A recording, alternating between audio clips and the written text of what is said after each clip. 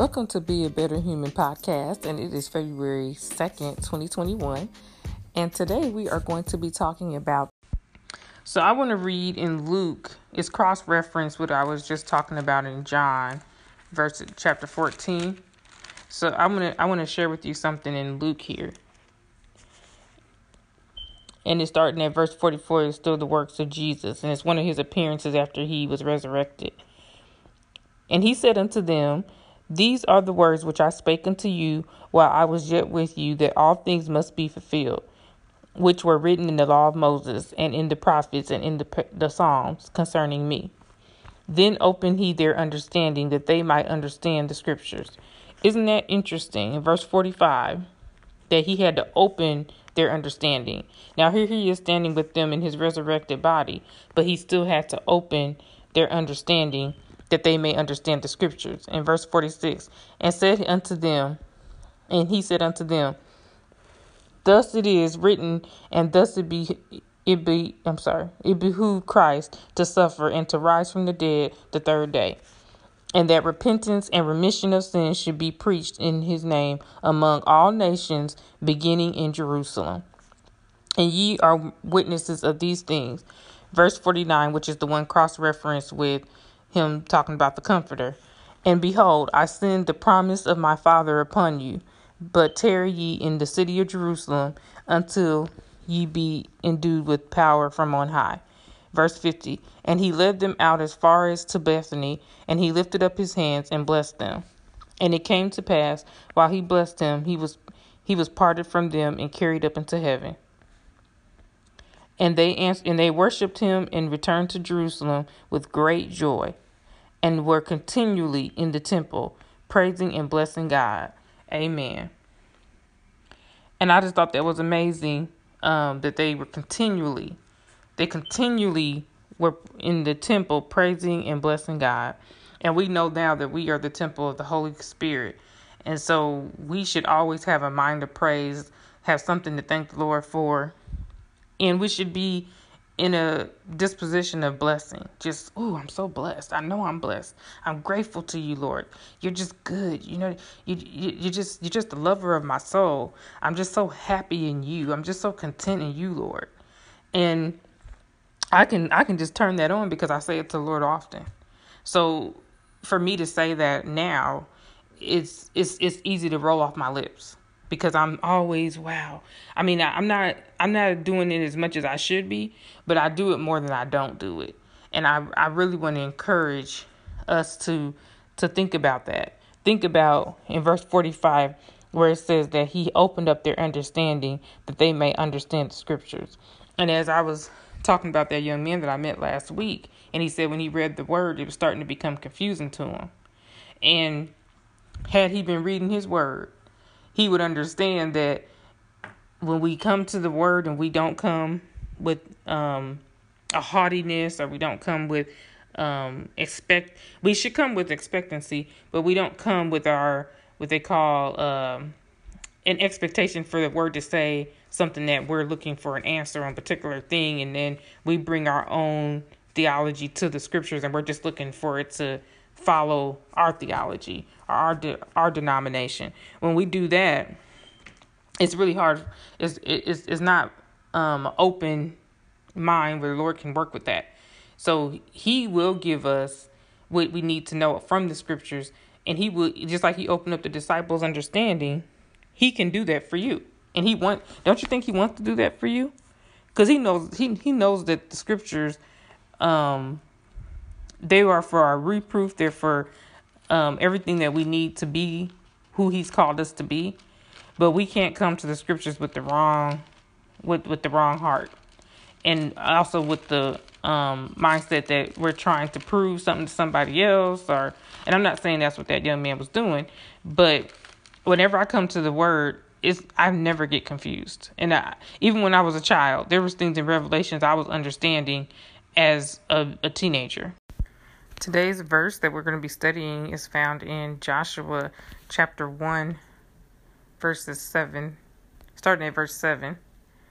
Be strong and very courageous. Be careful to obey all the law my servant Moses gave you. Do not turn from it to the right or to the left, that you may be successful wherever you go. Keep the book of the law always on your lips. Meditate on it day and night, so that you may be careful to do everything written in it. Then you will be prosperous and successful. Have I not commanded you? Be strong and courageous. Do not be afraid. Do not be discouraged, for the Lord your God will be with you wherever you go.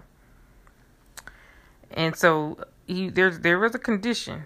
See, people want the you'll be successful part. You'll be prosperous and successful. And then I don't know how people can take this scripture about the Lord talking about meditating on his book of the law day and night. And then they'll take that and try to say, okay, if you want to probably be prosperous and successful, and they'll take you all the way to the scripture that talks about where they've stolen the offering. I mean, where have they stolen from the Lord?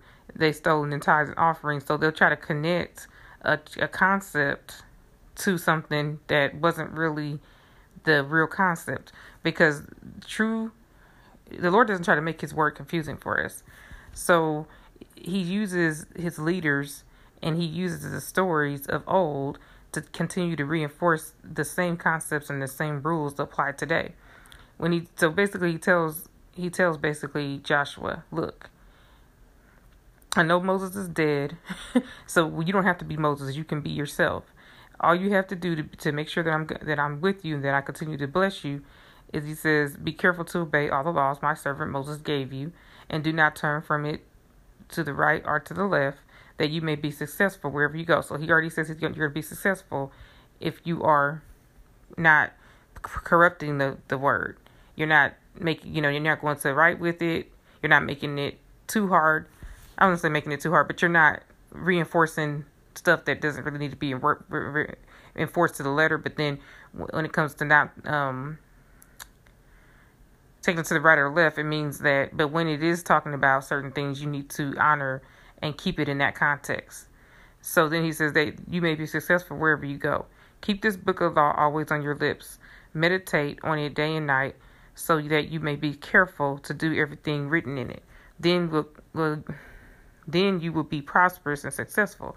Have I not commanded you? Be strong and courageous. Do not be afraid. Do not be discouraged, for the Lord your God will be with you wherever you go. And then so the next thing, after he got this directly from the Lord, the next thing Joshua did is he ordered the officers of the people, go through the camp and tell the people, get your provisions ready. 3 days from now, you will cross the Jordan here to go in and take possession of the land the Lord your God is giving you for your own. But to the Reubenites, the Gadites, and the half tribes of Manasseh, Joshua said, remember the command that Moses, the servant of the Lord, gave you after he said, the Lord your God will give you rest by giving you this land. Your wives, your children, and your livestock may stay in this land that Moses gave you east of the Jordan. But all your fighting men ready for battle must cross over ahead of the fellow Israelites. You are to help them until the Lord gives them rest, as he has done for you, and until they too have taken possession of the land the Lord your God is giving them.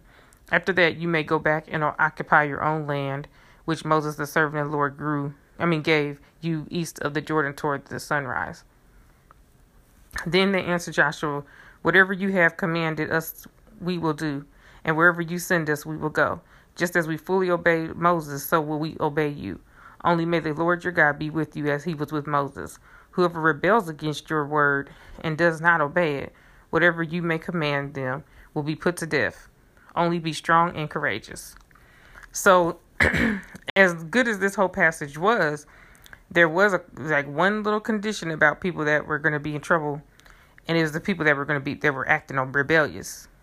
And so, in verse 18, but whoever rebels against your word and does not obey it, whatever you may command them, will be put to death.